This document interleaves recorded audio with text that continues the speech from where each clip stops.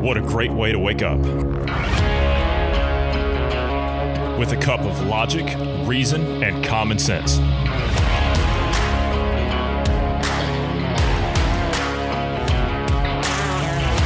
Welcome to the Independence Morning View.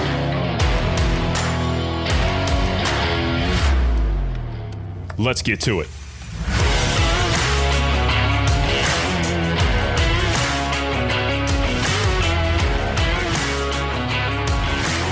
Good morning to you wherever you are in the world. I'm Johnny Anderson. I'm joined this morning by Bruce Adams. Good morning, Bruce. How are you this morning?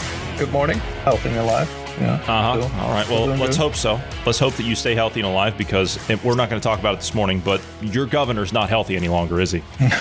That's what they say anyway. Yeah. So we'll talk about that later on this afternoon. I also want to talk about some more COVID stuff. You know, I want to talk about the hypocrisy in all this today. And I want to talk about, we're going to get into some law enforcement stuff as well. And kind of, you can roll the hypocrisy of what's going on with COVID in the U.S. along with, you can wrap that up into like the defunding of the police agenda, the disbanding of the police agenda, and what's really going on in these cities, the crime rate that's in these cities, which, you know what? We didn't talk about it again. Let's lead with the AOC thing. Like, let's talk about the AOC thing. Let's talk about that right now. Yeah. I mean, let's talk about it right now. Let's talk about this. She has come out. Do we have this? We do. So we have a clip of AOC. She's talking about what's going on in New York. And so let's take a listen to this, right? Because, you know, what's going on in New York, it's not about the fact that, there's rioting and looting because of thugs. That's not what's going on. That's not what's happening up there. Bruce, did you know that it's not about that? Did you know it's not about that? It's about so much more in New York. It's about so much more of what's actually happening up there. So let's take a listen to what she has to say, what her take is on what's happening in New York with the crime wave. Let's listen to this. So why is this uptick in crime happening? Well, let's think about it. Do we think this has to do with the fact that there's record unemployment in the United States right now? The fact that people are at a level of economic desperation that we have not seen since the Great Recession? Maybe this has to do with the fact that people aren't paying their rent and are scared to pay their rent. And so they go out and they need to feed their child and they don't have money. So you maybe they're put in a position where they feel like they either need to shoplift some bread or go hungry that night. Maybe it's the fact that unemployment provisions have not been given to everyone. Maybe it's because of the fact that some people still haven't gotten their stimulus checks yet. This woman belongs in a mental institution. I'm sorry. There's no call for any of this. So let's just start from the beginning. Okay. She's talking about the economic impact of this. Okay. Well, the reason that you have an economic impact is because you shut down the economy. Not you per se, but the policy up there was by the governor, by the city mayor, was to shut down the economy, shut everything down. When we heard a couple of weeks prior to that, oh, no, it's fine. It's fine. Nothing to worry about here. No problem. We don't see any issues that going forward. We're going to be at the parade. Bring your family out. Go to dinner. Your party shut down the economy. People aren't paying their rent. Well, the reason people aren't paying their rent is because you shut everything down. They don't have any money. They feel like they need to go out and shoplift. Well, you did make reference to the fact that some people haven't gotten their stimulus checks. Okay, maybe some haven't. Or not everybody got the paycheck protection thing, right? The extra $600 a week we're kicking them to stay home. Maybe that's true. But I don't largely see people out there shoplifting for a loaf of bread. This is not Venezuela we're talking about here. This isn't Caracas. You don't have a starving population. The United States has an obesity epidemic. We don't have a starving population. See, this is a tactic of the hard left when they try to implement socialism in a society. You have to have a starving population in order for this agenda to play out, and they don't have it. So if you don't have one, well, you just create one, right? You just create one. You're telling me that the ones that are out there committing these crimes, the ones that are out there looting, the ones that are out there rioting, you're telling me that these people don't have enough food to eat? Is that what you're saying? Because I look at the pictures of those people that are out there doing these things, the ones that are out there setting businesses on fire, the ones that are out there burning cars, the ones that are out there looting. I don't think they have a problem with food. They don't look like the type that, it doesn't look like a mother with her two kids in there. It doesn't look like a desperate father. I don't see that. What I see are masked up meth heads that are out there with crowbars and bricks and Molotov cocktails. That's what I see. So maybe some people don't have that stuff, but you're telling me that they don't have any other form of public assistance? They don't have food stamps, EBT cards? They don't have any of that stuff? See, we don't have a starving population in America because we have those things. That's that social safety net that everyone says doesn't exist. Oh, it's there. I assure you it's there. What do you think, Bruce? So, I'm not from the big city, and I don't know what, big cities do for their stores and whatnot. So, when you have like a Nike store or something, I don't know if they have bread or something there that they sell, that's unknown to me. But, where I'm from, those stores typically only sell shoes or, clothing or, something on those lines. It seems kind of strange to me that those are the types of places that were being raided when, they were really after bread. And I mean, maybe they were confused too, and they were from other parts of the country that don't have these kind of stores, and they just thought, oh, it's a store, so obviously it's going to have bread or something, right? So I mean, maybe that's what she's thinking. Maybe she's not from that area and doesn't spend much time there because she's a congresswoman, and doesn't know what her own stores are in her own districts, and that they don't actually sell bread there, and those are actually clothing stores. But it's ridiculous saying that they're looting and rioting because no food. No, they're looting and rioting because you raised a generation to think that this system is broken, then they have to replace it. And they think that there's systemic racism, that the cops are bad, and that this is the reason they're out at rioting. It's not for lack of food or any of those things. No. I mean, it will be if you continue down this road. They will be out there rioting for food and raiding places, but that's not currently what's going on. Mm-hmm. Don't believe the lie. Yeah. And that's exactly what she's perpetuating. All right. So there is a conservative alternative to Twitter out there that wants to be the place for free speech for all, but apparently the rules still apply. Yes, that's Parler. We promote it here quite often. I pretty much do that, I think, just about every day. We are on Parler, and you know what? It is definitely a more friendly place. You do have the diverse conversations over there. I think this is more or less, now, mind you, to consider the source here, right? This is a piece coming out of the Washington Post, and we know that people that are, shall we say, the trolls of the other side, they've been flooding in over there, and they've been crying about how they've been banned. Well, there's a reason you get banned. There's a reason you get thrown off that platform. And it's not because you don't have a platform to speak. Of course you do. But when you spam certain things in the comments section, like F you all the time, well, that's going to get you banned. That's going to get you thrown off. Or if you start posting, essentially, if you go against their terms of service,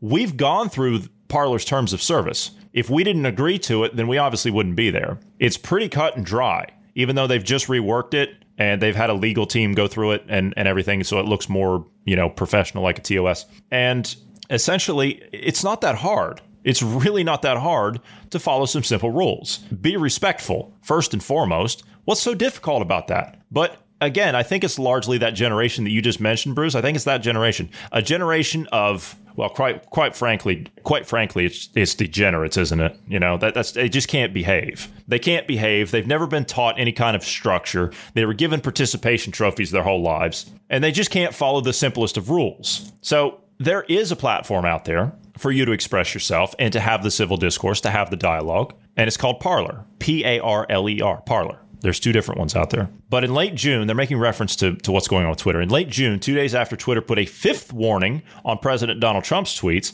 Senator Ted Cruz tweeted that he was joining Parler, and he is over there, along with a few others. Thomas Massey's over there. Congressman Jim Jordan from my state of Ohio, he's joined. Ted Cruz has called it a platform that gets what free speech is all about. And the CEO is quite adamant about that. He says, look, if you want a platform where you can speak what you want, if you can say it on the streets of New York, then you can say it on Parler. Well, I'll tell you what, I've heard a lot of conversations on the streets of New York, and there's all kinds of dialogue that go on in the streets of New York. There's not a lot of censorship on the streets of New York, I can assure you. Any New Yorker will tell you the same thing. Some of the most prominent users that have jumped over there, the Trump campaign director, Brad Parscale, which, I really don't like what that guy's doing. He's promoting a message that's like 5 years old. It's ridiculous. Eric Trump, president's son, he's over there. White House press secretary, Kayleigh McEnany, she's over there. You know what? I love her. Isn't she great?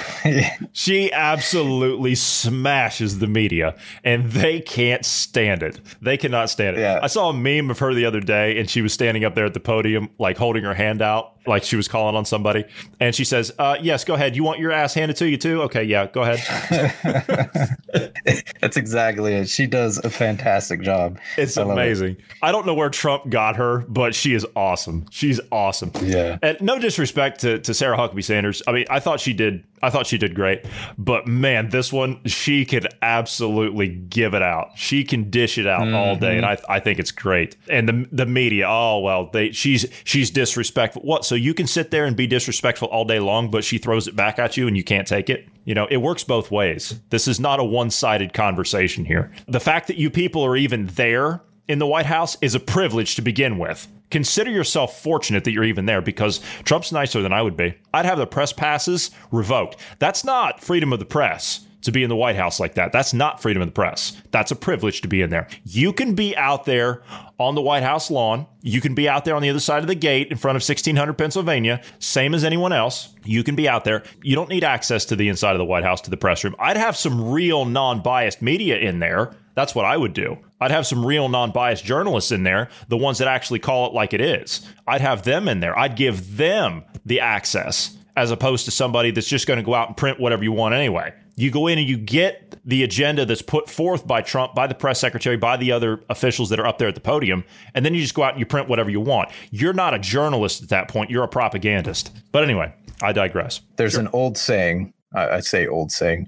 Growing up, I was always told, if you can't take it, don't dish it out, right? No, my family's pretty ornery, and we joke with each other and whatnot. And that was the thing, right? Growing up, if you can't take it, don't dish it out. So media, if you can't take it, don't dish it out. Simple as that. Absolutely. I agree. Parler chief executive and co-founder John Matz said the app welcomes all voices, but the company appears to cater to a right-wing base fed up with what they view as censorship on traditional social media sites. What they believe is censorship on traditional social media sites, what they believe, what they view as censorship. Well, what is it?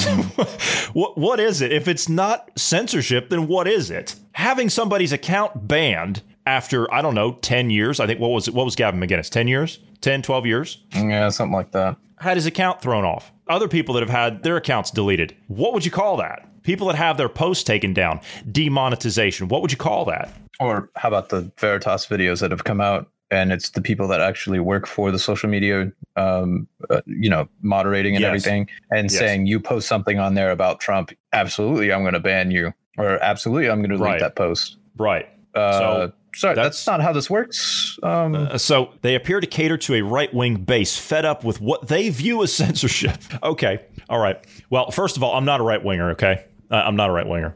I might have some of the views, right? But I also have some of the views of the... you know what? I don't believe in left and right, okay? I'll go there on you. I believe in ideas, what someone stands for. And what I see is social media companies censoring people based on a biased viewpoint. That's what I see. That's what I see. What do we see with YouTube and the start of all this COVID stuff? Well, we're going to follow the line of the WHO. You don't agree with the WHO? Well, we have to take your content down because it can be misinformation. Well, I call that censorship. That's what I call that. This is Matz's quote. He says, we initially attracted conservative users because they felt disenfranchised by other social media platforms. Well, they did. Parler is quickly discovering the limits of free expression. On June 30th, Matz took to Parler to explain its house rules. Apparently frustrated with some of Parler's new users, he wasn't frustrated. The users were. The new users. Apparently frustrated with some of Parler's new users testing the limits of its free expression motto by posting pornographic images and obscenities, which, Bruce, I read to you. I can't repeat them, obviously, because of, we're listed as clean, so I can't repeat them. But he listed very clearly,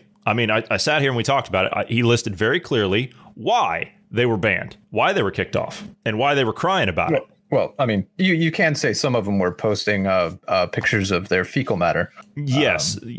And they were posting pornographic images. You can't post pornographic images of any kind. None. Yep. And you can't name yourself something obscene, right? We'll just leave it at that. You can't do that. Like, you can't pick a username that's obscene. Like, well, I can't say it. But anyway, says here that Parler is facing the same evolution that bigger social media companies have confronted for years, balancing free expression with creating safe and inviting online communities. Twitter early on referred to itself as the free speech wing of the free speech party. Yeah, right. Facebook chief executive Mark Zuckerberg maintained through the company's early years that it is not a publisher, but a neutral platform. Facebook is still a place for free expression, Zuckerberg said in a speech last year. Yeah, I bet. But he acknowledged that some speech that is harmful and infringes on others' rights should not be allowed. Who decides what that is? Yeah, and it just goes on and on and on. This is too long to go over. But honestly, this is the free market, right? That's what this is. This is the free market. And as everybody knows, we champion the free market here, right? It's a marketplace of ideas. So if you have a company that comes along and claims to be what Parler is, then they have a right to operate. And all I see this piece right here out of the Washington Post, all I see is, and you knew this was going to happen. All I see is two social media giants, Twitter and Facebook. I see them coming after a competitor to try and stop it. That's what I see. And so by this action that's being taken by Twitter and Facebook, it's only a matter of time. You're going to have echo chambers. I mean, that's all that's going to be. That's all it's going to be. It's just going to be echo chambers, which largely it already is, of just leftist propaganda and extremist views and things of that nature. When I say extremist views, Antifa organizes on Facebook. That's all you need to know. That's all you need to know. They've been declared a domestic terrorist organization in the United States, and they organize on Facebook, and they're still there, and they allow it. So if you have Zuckerberg coming out and saying that Facebook is a place of free expression, but he acknowledged that some speech that is harmful and infringes on others' rights should not be allowed, what's Antifa do? What do they do? So yes, this is the marketplace of ideas. If Parler puts out a superior product and it makes the other platforms inferior, well, time to go, right? It's time to go. That's my take. So what do you think? It's going to sound crude, and I don't mean this in a literal sense, but evolve or die, right? I mean, that's kind of the mantra of evolution. Either you adapt and change with the times, or your company ends. I mean, it'll collapse. That's the free market. That's the way it is. I kind of feel like it's Facebook and Twitter is kind of going down the road of, well, even YouTube, MySpace, capitulating or.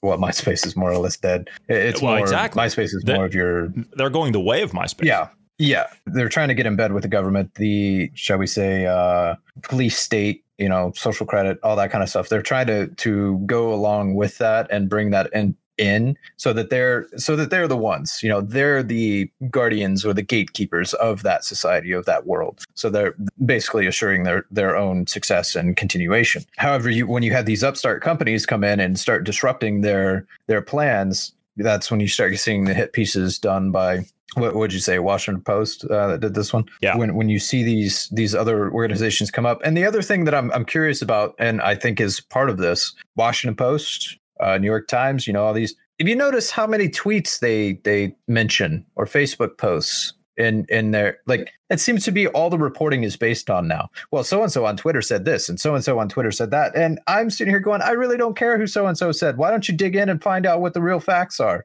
But yeah. Could tell us what you really think, Bruce. What you really think about social media. Here's the question I have to ask. When are you going to come to Parler? When are you going to come over there and check it out? God, I know we're using. I hate social media. I really do. So do I. I can't stand it. I can't stand it. It's so difficult for me to. My problem is I legitimately, like, back in the day when MySpace was a big deal and I was younger and more friends and hanging out and all, I rarely used it. I'm the kind of person that if you know me and you want to interact with me, you have my number. You have other means to contact me. How to contact me. So I don't do well with social media. I forget about it and it just sits there. And then 3-6 months later, I'm like, oh yeah, I should just delete that. I'm never on it. And then that's my biggest problem. Yeah, that's my biggest problem is with this whole Parler thing. I'm just like, you know what? I don't care. I just don't care. I don't even think about it. I'm like, you know what? I just don't have anything that I want to say. But occasionally I'll put something out. Occasionally I'll put something out about, whatever's hot that day or whatever. And of course I promote the podcast and I do take feedback from listeners. So thank you for all of you that dropped myself and Marty a line over there. I want to give it a look at some point. I'm holding out hope that you'll get over there at some point. So we'll see. Anyway, all right, we're going to have to jump out of here. Yeah. Eventually, yeah, all right, we'll see. All right, we're going to have to jump out of here this morning. Thank you for sitting down this morning, Bruce. Thank you to all the listeners. For all these topics and more, please check us out later on this afternoon. And I hope everyone has a great morning.